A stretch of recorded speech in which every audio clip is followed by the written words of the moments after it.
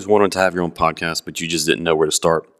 I know that it used to be me until I was told about Anchor.fm.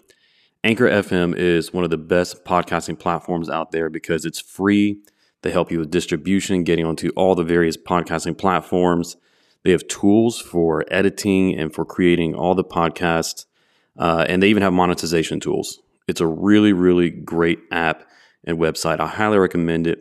If you want to get your own podcast going, go and download the free Anchor app or go to anchor.fm to get started. I can't recommend them highly enough. So download that free Anchor app or go to anchor.fm so you can get started making your own podcast. You start blossoming like a flower, changing every single day. Like you compare the kid that was there in 5 years, 10 years ago, and then you look at that person after around 10 or, after a few years, because they are exposed also not just to material stuff, but to love. They are surrounded with people that they love. Love can do miracles.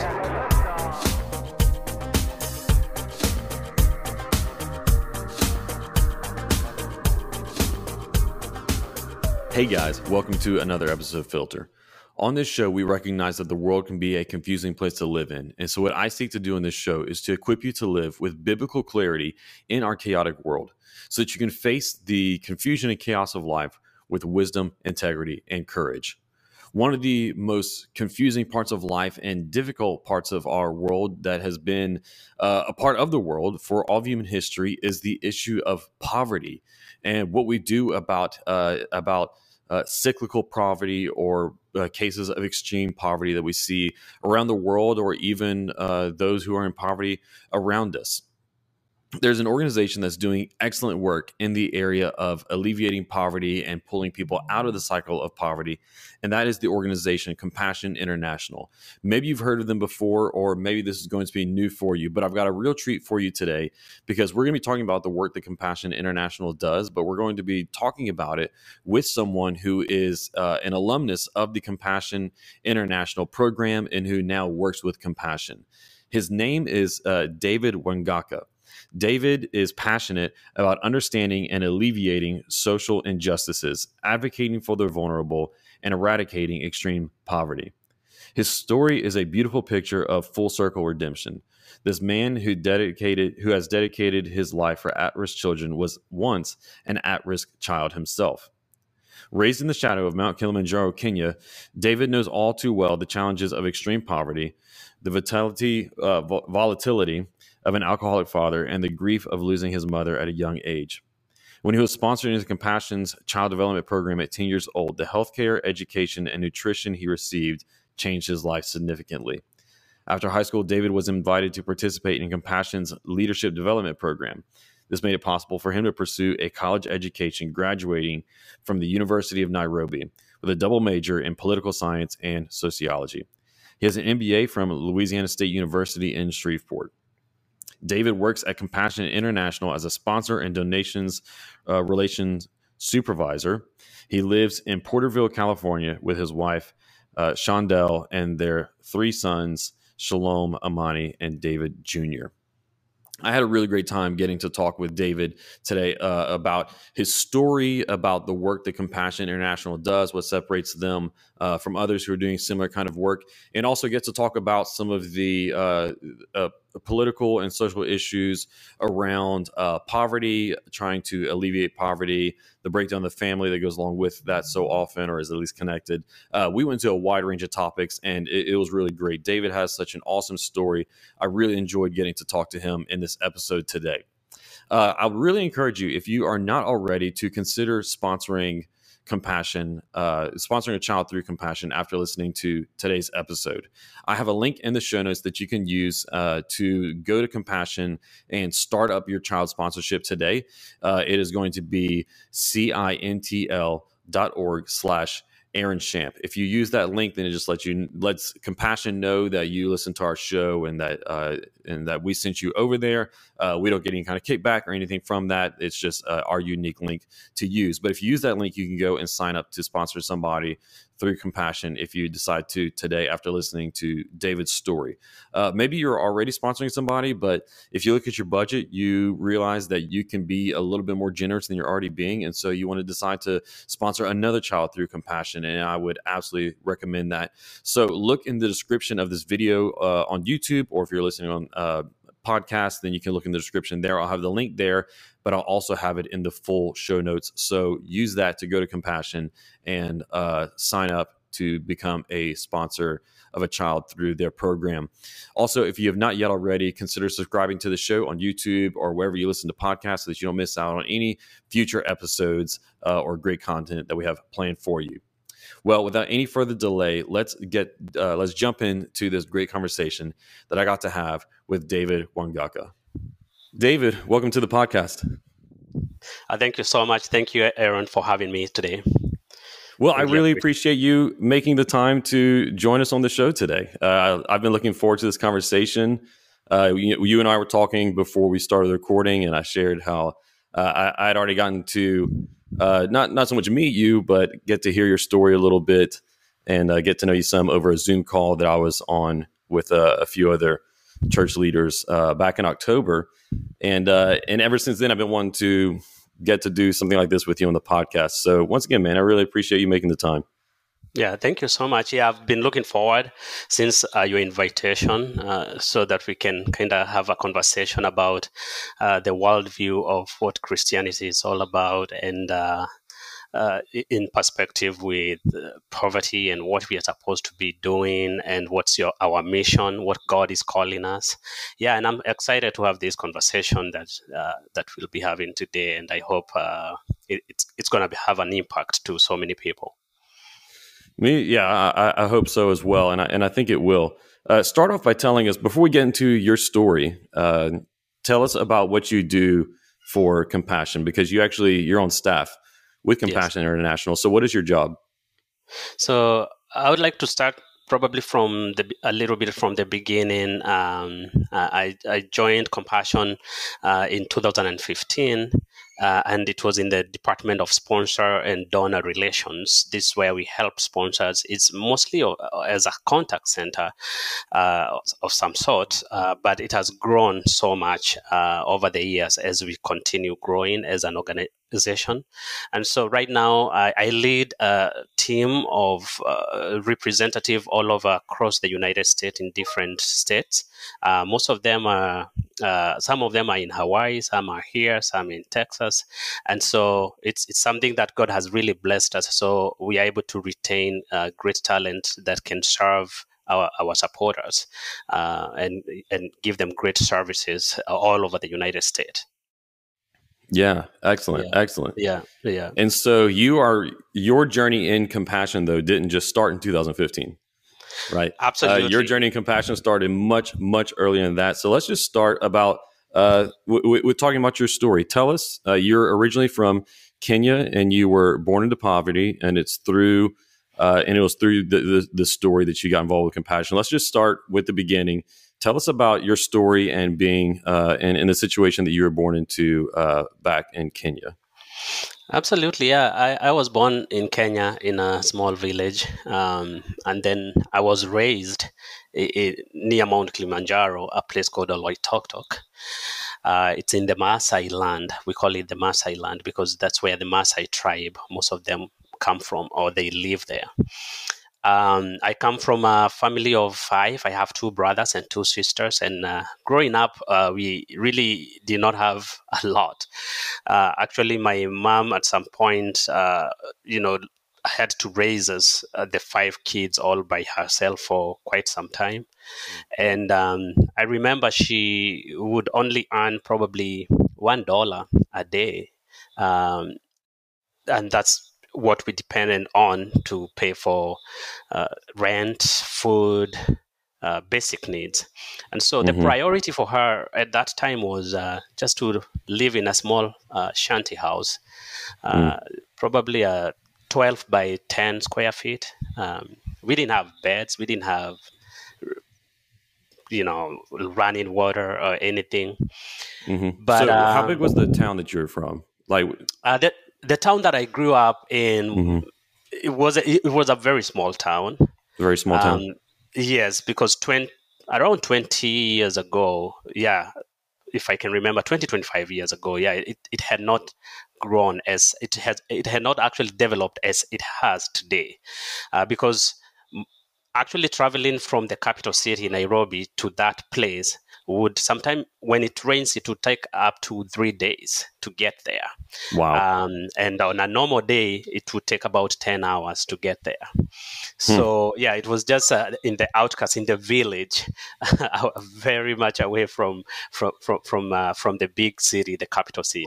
Yeah. So a very small village you grew up in, and you said in Yes. like a 12 by 10 foot shanty house. Explain Yes. to us, just for any listeners who don't understand, what is Yes. it? What do you mean by that? What is a shanty house? So for example, when you think about a normal structure where there is bricks and there is good roofing, this is something that has almost been patched with iron sheet or tin. So just something that has just been made to come together. Just it's almost like a homeless shelter, per se, but much better. But it's something that when you see it, you wouldn't believe someone can live there because it's so small. So imagine your bedroom, the size of your bedroom. 6 people actually living in the same room. So that's the living room. That's everything. There's no toilet inside. There's no bathroom inside. So everything is outside. So when you describe poverty from a perspective of a different person that has never seen that, I think that's the best I would do to try and let you know how uncomfortable it is to live all together, 6 people in that very small place. There's no privacy because everything is divided in curtains. Yeah, so Wow. so that's how I would probably be able to describe it. But when you Google places like slums, some of the biggest slums in the world, like the Kibera or slums in Kenya, or the other slums in South Africa, you can kind of tell what really how those shelters look like, or those houses. Okay. Yeah. Gotcha. So there was 5 of you there, Yes. of your family living in a rented shanty house. Yes. Wow. Okay. And so, and your mother was making $1 a day to support the whole family. Absolutely. Wow. And actually, sometimes it would be less than $1, to be honest. So that was just the average. Yes, that would be average.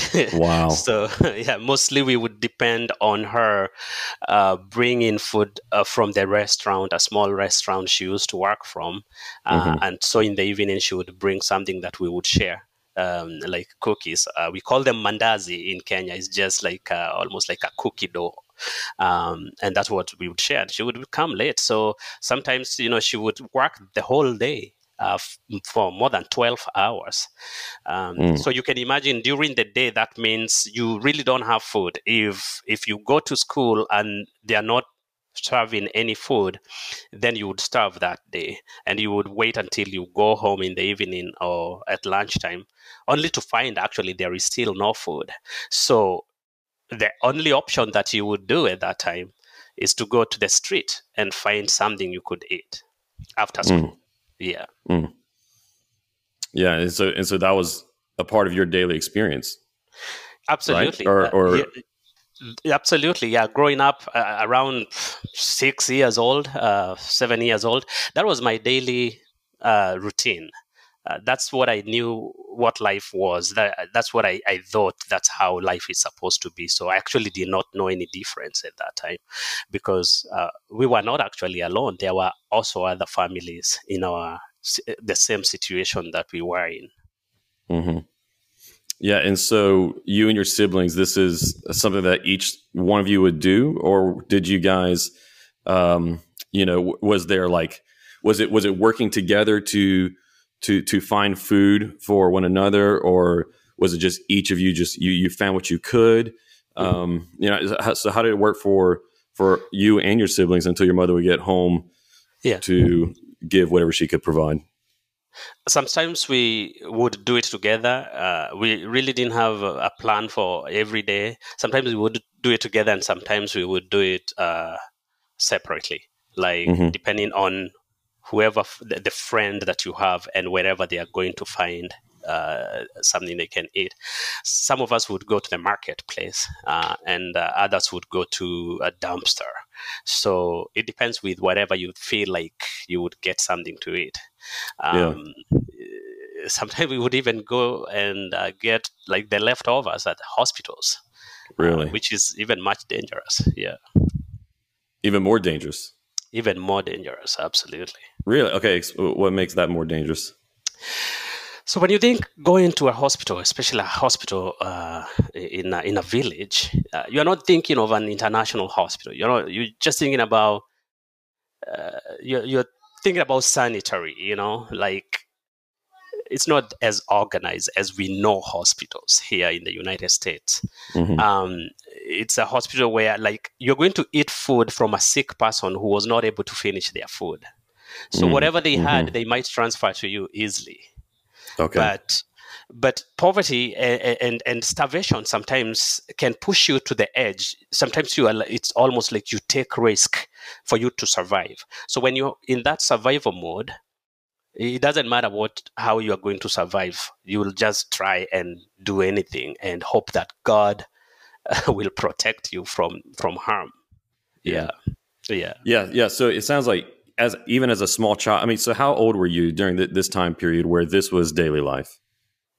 I was, I would say, probably from the age of 3 to the age of around 9. That's the life I lived for Wow. that. And so Yes. this very high risk lifestyle. Yes. I'm sure high risk not just from disease and pathogens, right? Yes. But also from, I'm sure there was whenever you're a child having to wander the streets for food. I'm sure there are certainly many dangerous people and Yes. situations that you need to be aware of. So with this high risk, with the uncertainty that came along with just your daily life and the lack of stability, security, Mhm. and then along with the poverty just on top of all of that, right? How Yes. did this affect you as a child growing up? And what I mean is, how did it affect you in terms of how you saw yourself in the world, psychologically, spiritually? Yeah. I think psychologically, I would think of myself as useless, like someone that is not really valued.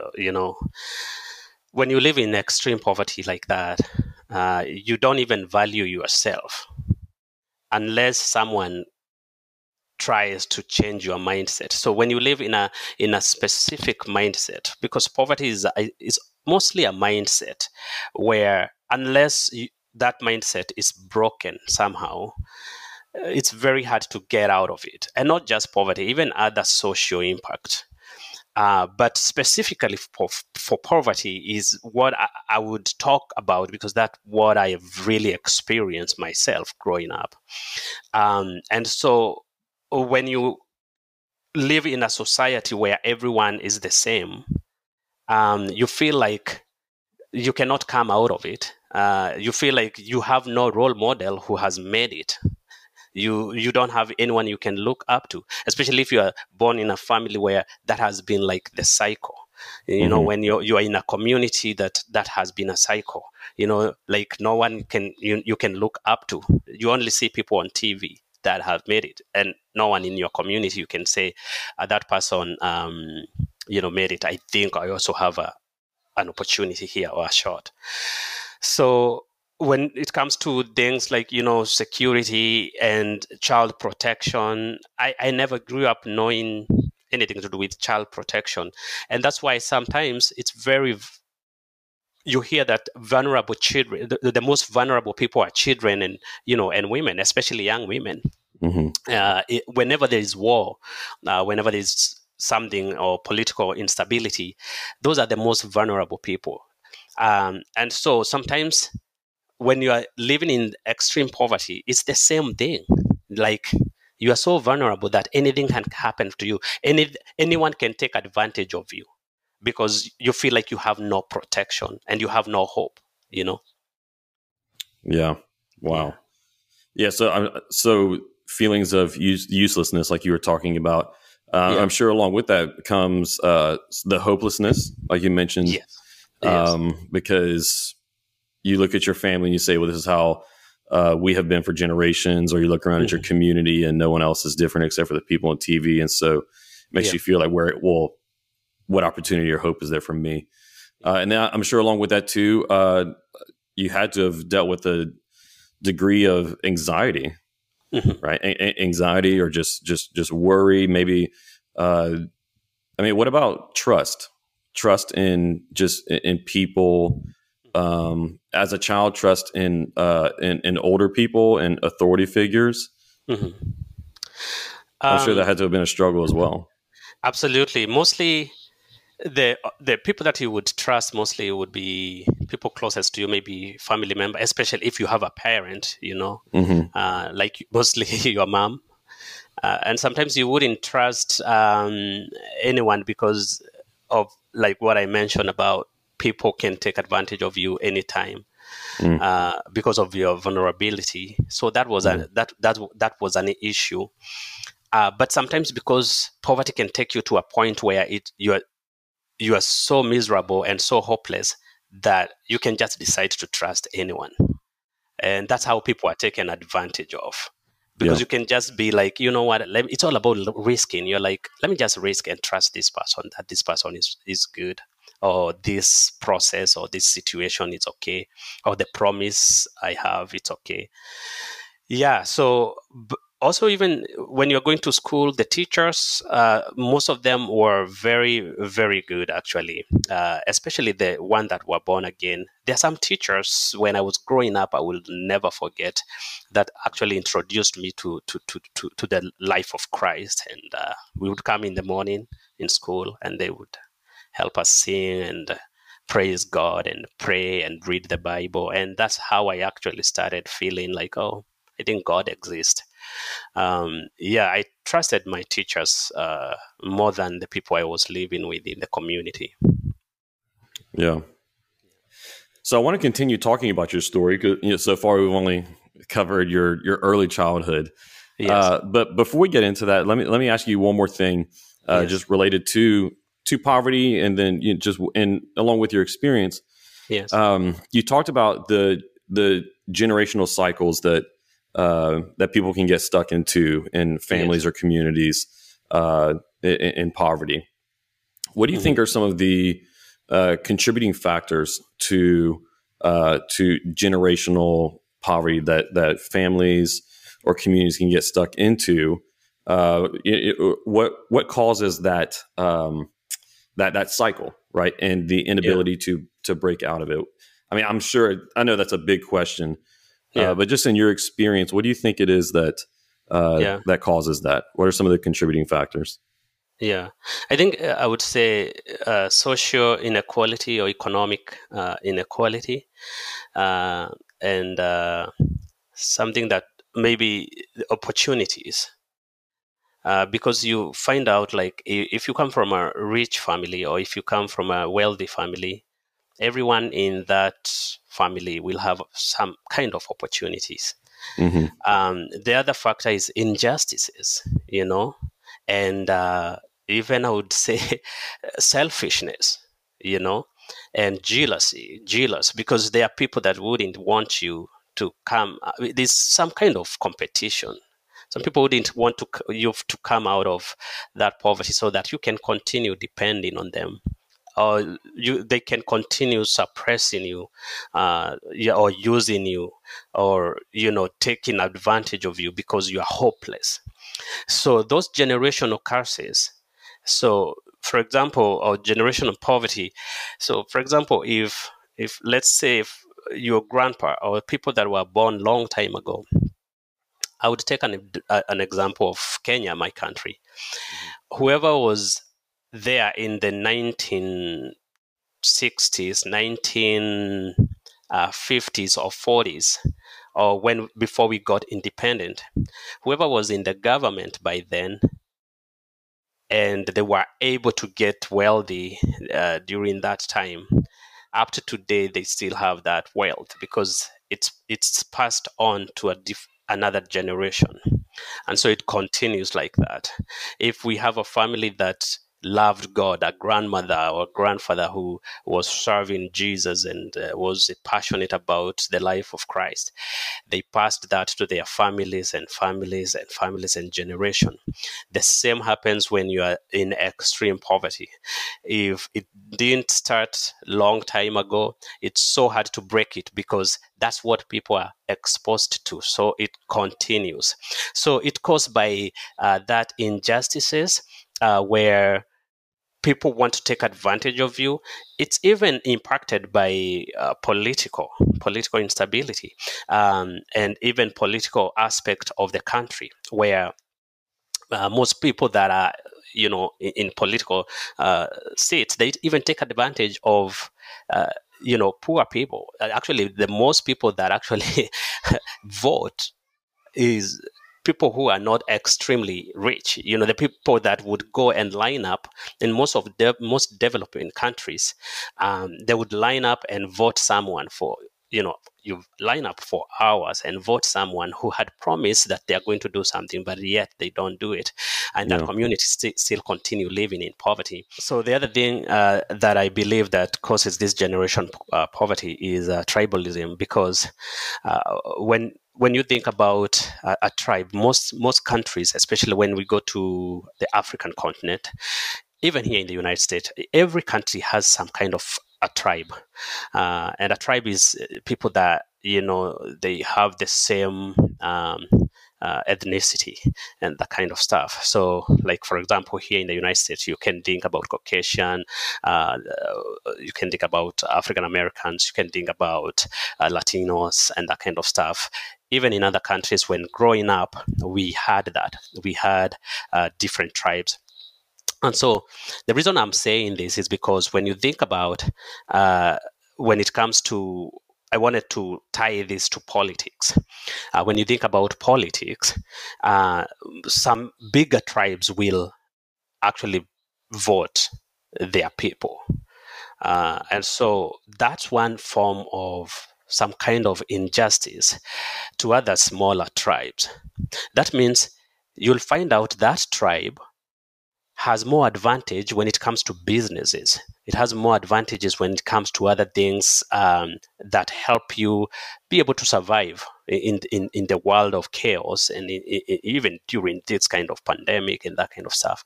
So with that, because of political advantages of those bigger tribes, if the smallest tribes are in poverty, they don't even get the government resources as easily as these others.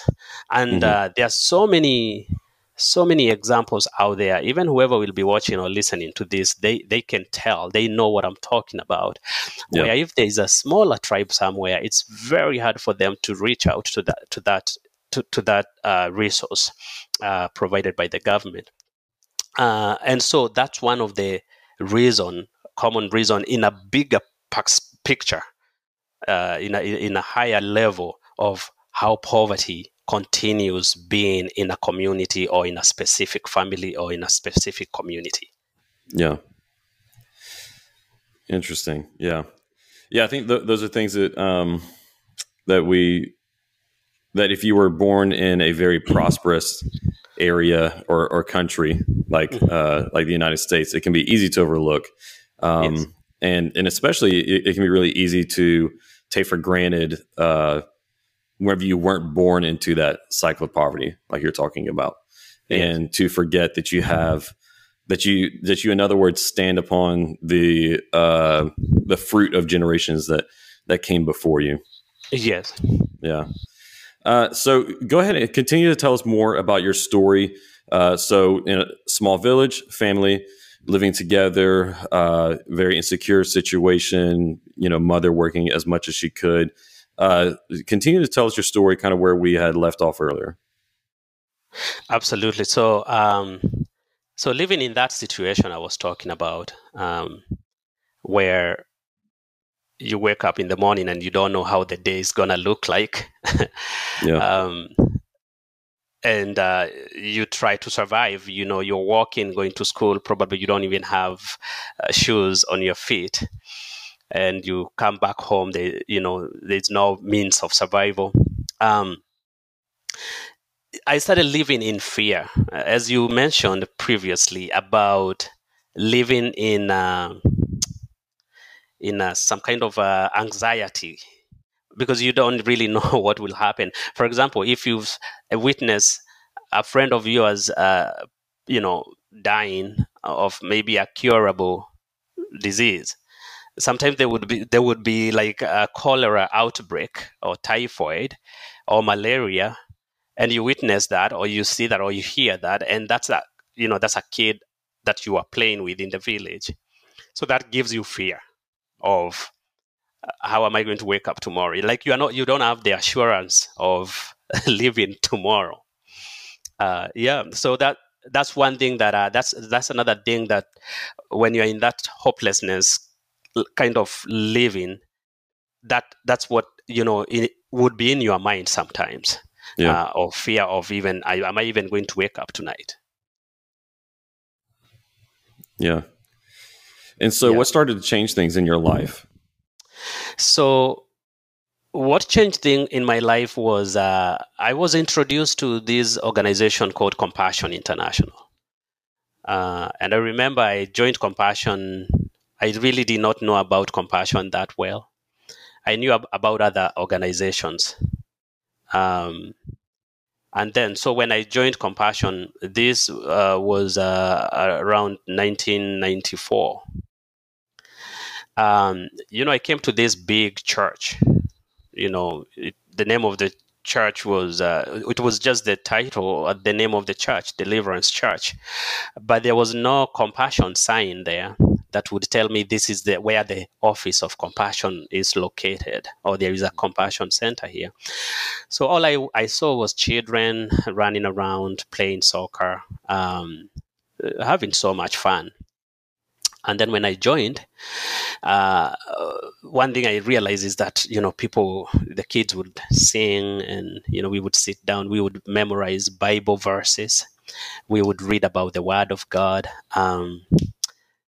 Like that was a mandatory to come it was required that every Saturday when we come together, you have to recite a memory verse of what you learned last week. And so the Word of God was introducing to me like that, in a deeper level. And that started changing my perspective about life. I actually even realized, wait a minute, poverty can be actually a different thing. It's not just a lack of food. It's not just lack of nice clothes. It's actually even lack of that spiritual knowledge, or just because you can have everything in this world, but it's vanity. Yeah. You won't, if you die, you won't go with it. What about the eternal life? So when I was introduced to that eternal life, I realized, wait a minute, actually the suffering in this world is just temporarily. There's happiness after this. And so when they kept talking about such things, that actually gave me so much hope. So hope started coming back in my life. And I started serving in our church. So that started changing my perspective. It changed the mental poverty thinking. The inferiority complex that's brought by extreme hopelessness and lack of confidence. So because the people that we met there, the staff of Compassion would give you so much courage, would keep talking great things about you.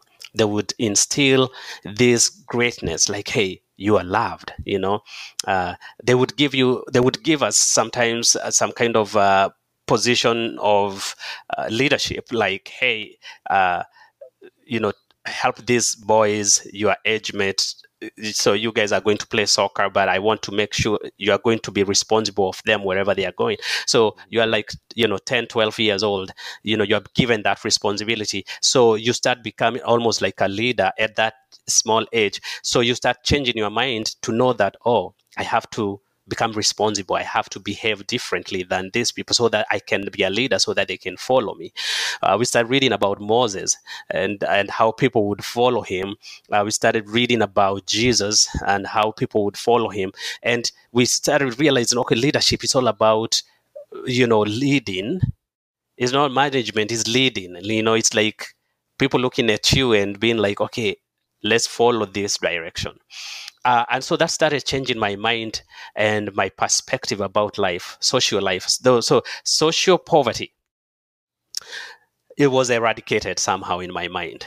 It was broken, the spiritual part of poverty, because I realized, as I mentioned, poverty is not about wealth and all these things that we have. That will come. Actually, the Bible says, "Seek ye first the kingdom of God, and everything else will be added unto you." And sometimes we might do it in reverse. Where we seek those wealth and everything. Like, actually, when I was living in that extreme poverty, if I had the opportunity, that's what I would have done, is to look for wealth, because that's naturally way of doing things. That's how we are wired. That's how we are programmed. Only to realize, when in the life of Christ, you seek first the kingdom of God, and all the other things will be added unto you. So once I started realizing that, I realized, so I've not lost. Yes, I've lived all this suffering, but I did not really lose, because let me now start seeking the kingdom of God, and the other things will be added unto me. And actually, my life started changing completely to the person I am today. Yes. Interesting. So had your material situation really changed by then? In terms of the material poverty? Yes, absolutely. So that started changing, because when I joined the organization of Compassion International, someone from England sponsored me, a family. They were able to start, supporting us monthly. Mm-hmm. And that started changing. And at this time, during that time, something that I missed to mention, that when I was growing up, if I can go just a little bit back, mm-hmm. when I was living in that fear of what would happen to me, I lost my mom from a sickness, and that's when we started living with different relatives in our family. My grandmother. And so after some time, we left the village, and we reconciled with our dad, who had remarried by then. So life was a little bit different. It was still in extreme poverty, but everything we got from the Compassion Project program, I was able to share with the family. And so life started changing materially. We also changed the location from the village to closer to Nairobi, where resources are much different. The poverty in the city, in a bigger city, is actually different in a village. In the village, you have you can get sometimes water from the river and that kind of stuff. In a city, you need water from a running tap, maybe outside, shared by the community and that kind of stuff. So materially, things started changing, and I also started being able to get good, nice, clean clothes from the Compassion Center, healthcare, dental checkup. From the Compassion Center, you would get food, clean, good food, healthy food, balanced diet. And so you start blossoming like a flower, changing every single day. Like, you compare the kid that was there in 5 years, 10 years ago, and then you look at that person after around 10, or after a few years, because they are exposed also not just to material stuff, but to love. They are surrounded with people that they love. Love can do miracles. Love is a big deal. When you have someone who cares for you, when you have someone who actually can come and caring for you, it's not just giving you stuff. It's even correcting you. It's mentoring you. It's telling you the truth. Like, hey, I don't like your behavior. Change this. I don't like what you're doing here. It's about that. They care they care with love, but they also care by disciplining you and telling you what's the right direction to take. And when you do that as a young child, as a young man, you are able to have that as a foundation in your life. That means even when you grow up, that foundation will never be shaken. That foundation will never be destroyed, because Mm-hmm. it's actually at almost like subconscious. It's at subconscious mind. You just leave that foundation of, oh, let me make the right decision. So at the Compassion Center, they would give us the opportunities to make the right decision, uh, based on what the Word of God is. So you have those people that you can look up to, not just your parents. Actually, you have like those mentors in your community that can encourage you, and it can actually at the same time discipline you like by sitting down with you and giving you counsel of like, hey, I did this when I was your age, and if you continue doing this, you'll get lost. Yeah. Yeah. Yeah, so you were receiving some material help in just the most basic forms, just clean clothing, good Yes. clean clothing, Yes. better nutrition. You're Yes. talking about, but it sounds like where the real transformation and power came from, along with those things that were necessary, was the spiritual resources, like you said, seek first the kingdom, and how much that transformed your life, and then the Yes. mentorship that was provided to you with some great leaders that were investing into you.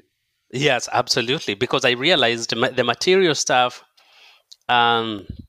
was not actually seriously a big deal, because I was like, this foundation these guys are giving me will help me become independent and buy myself my material stuff, So they never actually, one thing I like about the program of Compassion, it doesn't really actually pay more attention or put all their efforts on those material things, because they know what they are doing with you, the development, how they are developing you. You'll be able to provide yourself at some point.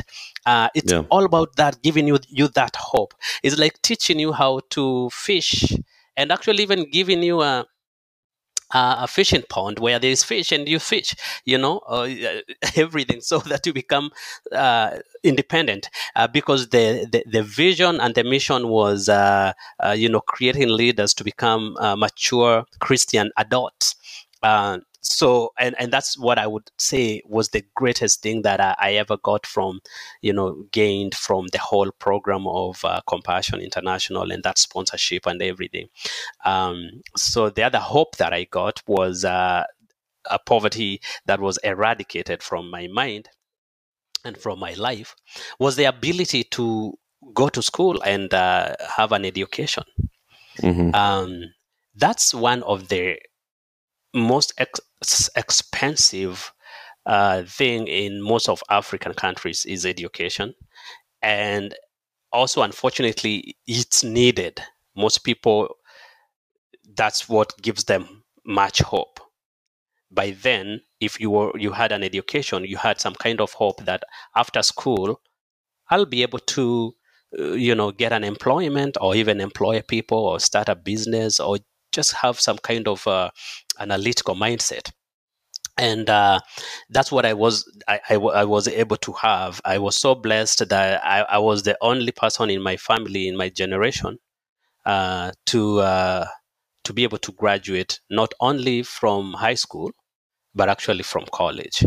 So I went to the University of Nairobi. We call it the University of Nairobi. We used to joke that there are only two universities in Kenya. There was the University of Nairobi and the rest, or the others. So yeah, so that's great. yeah, it was a blessing and a privilege to have that opportunity to get an education.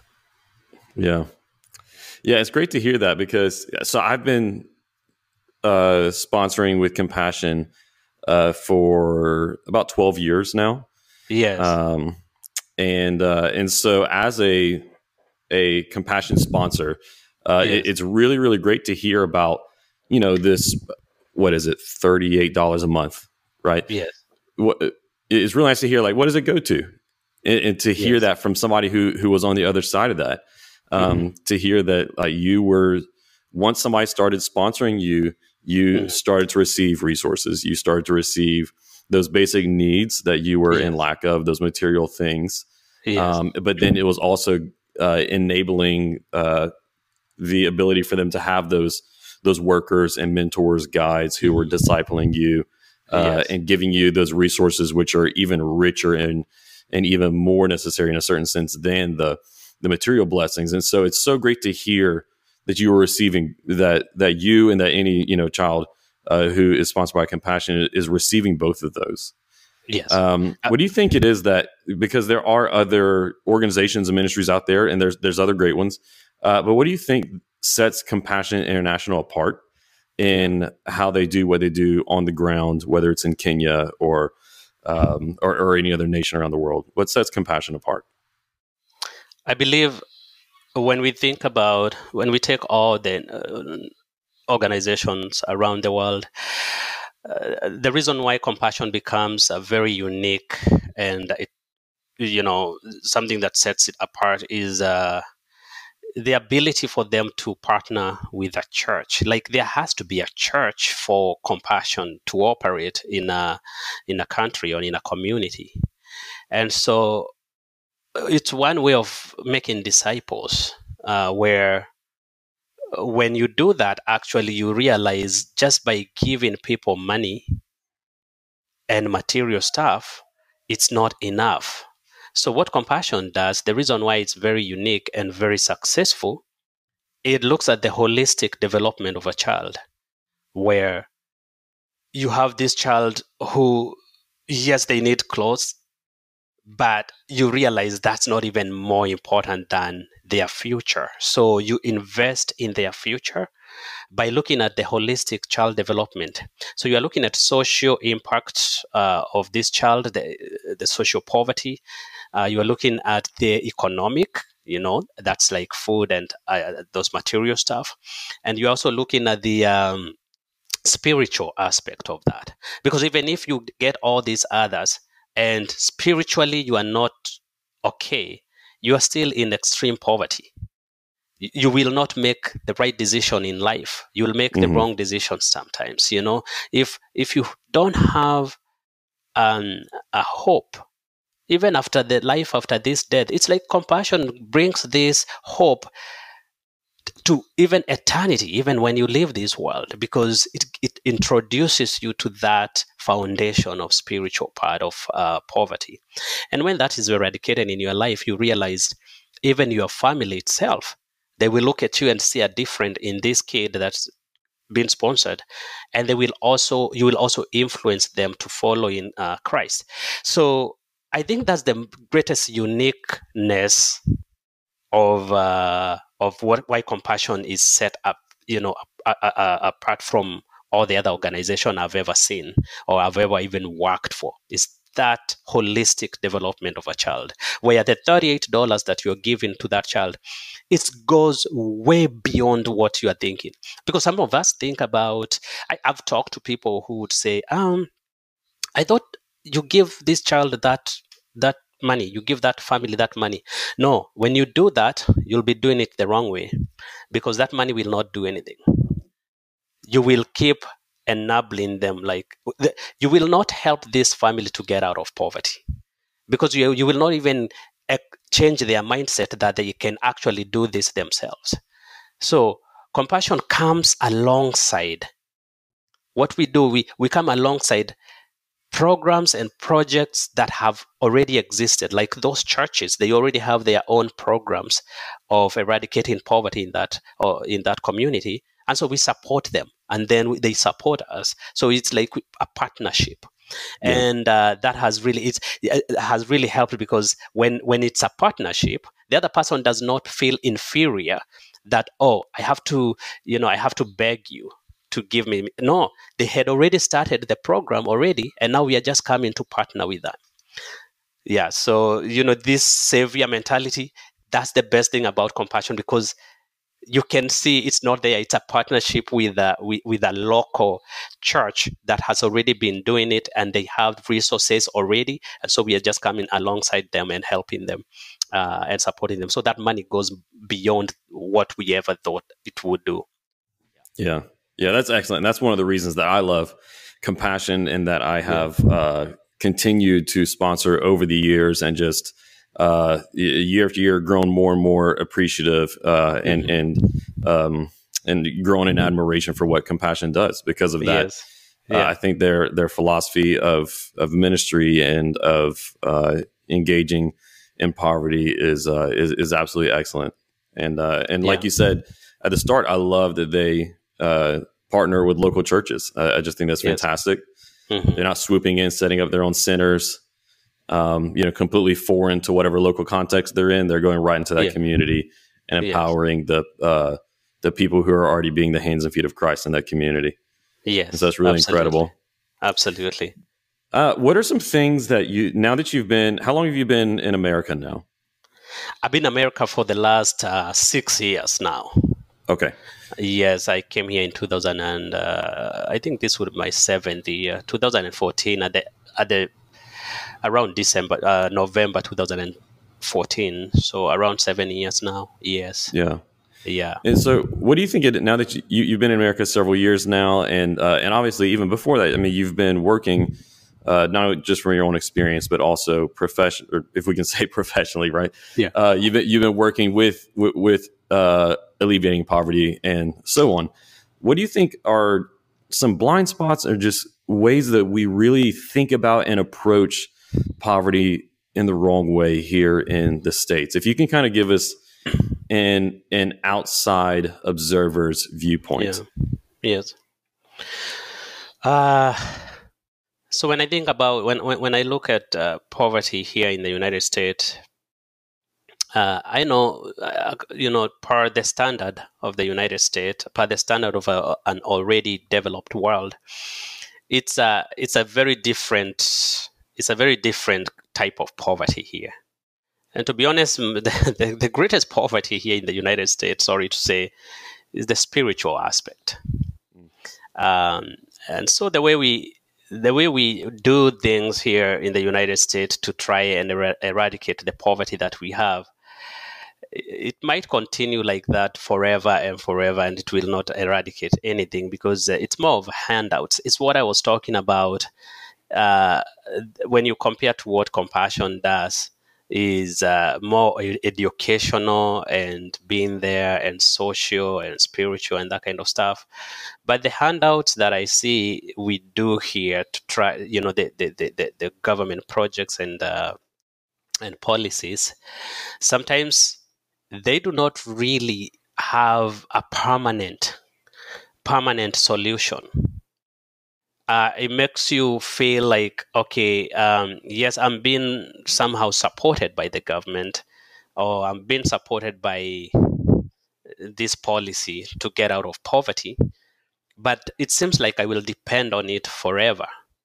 So, for example, if you think about someone who is told, once you start working and making money, you'll start paying the taxes and everything, but if you don't work, I'll give you money and to sustain you. So it's almost like what I was talking about is almost like the chain. It's the same as the chain of poverty, where you have to depend on that forever. And then you live in the fear I was talking about of coming out of it, because even when you have the opportunity to come out of it, you don't want to come out of it, because you're like, I'm so used to this. So if the policies could be changed a little bit in a way that there is that permanent solution, maybe, giving options for education, even just trade, skills, and that kind of stuff, that would help. Because here in the United States, this is one of the most rich countries in the world. There is resources to do that. The same amount of money we can give people every month just to survive, from the social from the social from the social security or from the taxes that we tax people and then give them to this other group. The same amount we can use that to bring out like opportunities for work and stuff. What if, for example, if I was a mayor of a city here or something, I would tell every person that depend on the government is that, hey, look for a job, look for something. I'll give you probably a shelter somewhere to live for 1 year. No taxes for 1 year. No whatever, any obligation for 1 year until you get up on your feet. That's a good form of sponsorship, where this person, there are people who would want that. There are people who would be like, absolutely, I don't want handouts. I don't want to be given. I want to work. I want to feel valued. I want to feel appreciated. I want to feel part of the community, because these handouts and everything, it even makes it worse in the mental capacity. What I was talking about, inferiority complex and lack of confidence, that's where it comes from. But if you are supported and then you are let, okay, here you are, we've done everything we can, just now continue. I'm not sure if that there is anything like that, but that's how I would do it. If from a political science perspective, if I had the opportunity to bring something like that, is to support someone for a specific period of time, and then give them the opportunity not to be obligated by anything. Don't worry about, because that's the fear people have. It's once you have that address, home address, that's it. Once you have the home address, you feel like now you have so many obligation of, life might become even tougher than what it was before when you are depending on the government. So those government projects would help a lot if they were approached in a sustainable way, where people can get out of poverty. Because the poverty here, what I talked about, I was talking about extreme poverty. But the poverty that we have here is more social and mental than material. We have the material stuff. We have everything. Yeah. But what we have here is like just trying to approach it in a different perspective. Yeah. Interesting. Do you think, so this might be going a little bit outside of the topic of poverty, but it's connected. Yeah. What is the connection between, because this seems to be a universal, whether we're talking about Kenya or whether we're talking about America, what seems to be the connection between generational or cyclical poverty and family breakdown? Because you mentioned, we don't have to go into detail in your story, but you mentioned that it sounds like your father was out of your life for a while, but then there was some reconciliation. Yes. And whenever you look here in the States, you see that there's an obvious direct correlation. Wherever there's poverty here in the States, there's family breakdown, and that transcends any ethnic barriers as well. That's poor white communities, that's poor Black communities, poor communities anywhere. What's the connection between those? Because I think that's kind of a mystery to a lot of us here in America. Oh, absolutely. 100%. There is a great connection there. When you have two parents of two people bringing some resources in a family, the burden is a little bit less. There is that burden that people are able to encourage one another. There is that peace. There is that assurance of we have a family. But also, if it's only one parent trying to take care of 5 kids, just like my mom did, then it makes things worse, because the burden then becomes even worse if there is only one income in the family, especially depending on where you are living at. You will never move on. You'll never move from one step to another. Actually, you might even be moving down because of the way things are going when it comes to inflation. So if you're earning $40,000 and your husband was earning $50,000, that's $90,000. If you separate, or if that person is no longer there, your $40,000, including the inflation. Then if you are depending on $90,000 previously, and now you're at $40,000 or maybe 50 or whatever, and then including the inflation on it, it makes things worse. Yeah. And that's where depression comes in. That's where hopelessness comes in. That's where anxiety comes in, because you're just moving, trying to make sure that the deadlines for the bills, are not, they are coming. So you can imagine how much poverty causes even some of social impact we are seeing today with depression. Most of that is because of running up and down, and all the anxiety we have, and why? Because you're like, I'm alone, and also that loneliness of family breakup, and some kind of embarrassment, and some kind of stereotype that people look at you. You are ostracized by the community, by friends, so it changes so much in your psychology and in your mind, that it causes you to start thinking, start having depression, or the anxiety. You're thinking about the children.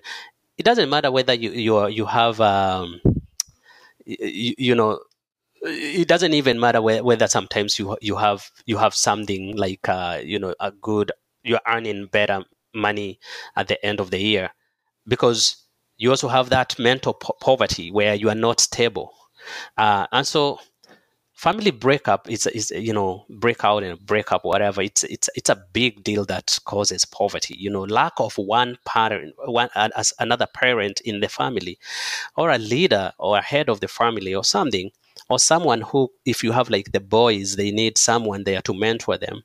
If you have the girls, they need someone to mentor them who understand, to become a girl, like what are things that you will go through and that kind of stuff. Someone they can sit down, someone that a girl can sit down and be vulnerable with and open up. Someone that a boy can sit down and be vulnerable and open up some of the things that they are going through. So if they don't have that foundation, then it becomes very confusing, and poverty continues being a cycle, because like those children in that family, that's what they will only know. This is the exposure we have. This is how life is supposed to be. And this is how maybe, they don't even have any idea or even a vision of how they can come out of it. And that's what we call cycle of poverty, is even lack of ideas because you've never been exposed to something. Yeah. Yeah. Wow. Well, it's certainly some big complex issues, right? And there's and there we can point to so many crossovers and intersections of issues. Poverty, then the family, and the substance abuse issues that come along with.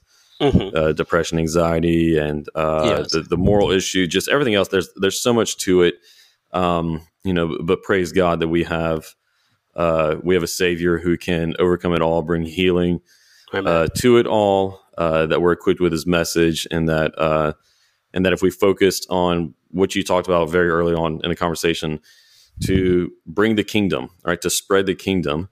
Yeah. Understand that brings true liberation, and then with that, empowering people to become the men and women that God designed them to be. Well, then with that plan, we can't fail, right? That's true. Absolutely. And just keep doing our best while God has us on this earth. So, absolutely. Yeah. Well, David, yep. we have gone through our time. I just want to thank you so much again for joining us on this episode of Filter, talking to us about your story and your perspective on poverty. And what and the work that Compassion does. I want to encourage everybody who has watched or listened to this episode to at least go and check out Compassion. Look at the work that they're doing on their website in dozens and dozens of countries around the world. They truly stand tall above many other groups that are doing this for the reasons we talked about in this episode. Yes. Maybe you're already a sponsor, and this will inspire you to sponsor someone else, right? Awesome. But let us all shoot for radical generosity. So once again, go to Compassion's website and consider sponsorship. They also gave me a link that listeners of this show can go to sponsor, and that is CINTL, so a abbreviation of Compassion International, CINTL.US/Aaron Shamp. So that's CINTL.US/Aaron Shamp. If you go to that link, you can get information and start up your Compassion sponsorship, and they'll know that you got to listen to David's story whenever you sign up through that link. Awesome. So, David, I want to thank you so much once again. Yes. I'm going to be linking to Compassion and to that. I'm going to include that special link in the descriptions beneath this on YouTube and on podcasts, as well as in the show notes, so you guys can get access to that. Share David's story, tell other people about Compassion, so that we can spread, help Compassion in their work to spread the kingdom around the world. Yeah. So, David, once again, I want to thank you for joining us today on Filter. Thank you, Aaron. I really appreciate you. May God bless you with the work you're doing. And I hope so many people will go out there. Please subscribe. There's great stuff out there. Thank you so much, Aaron, for what you're doing.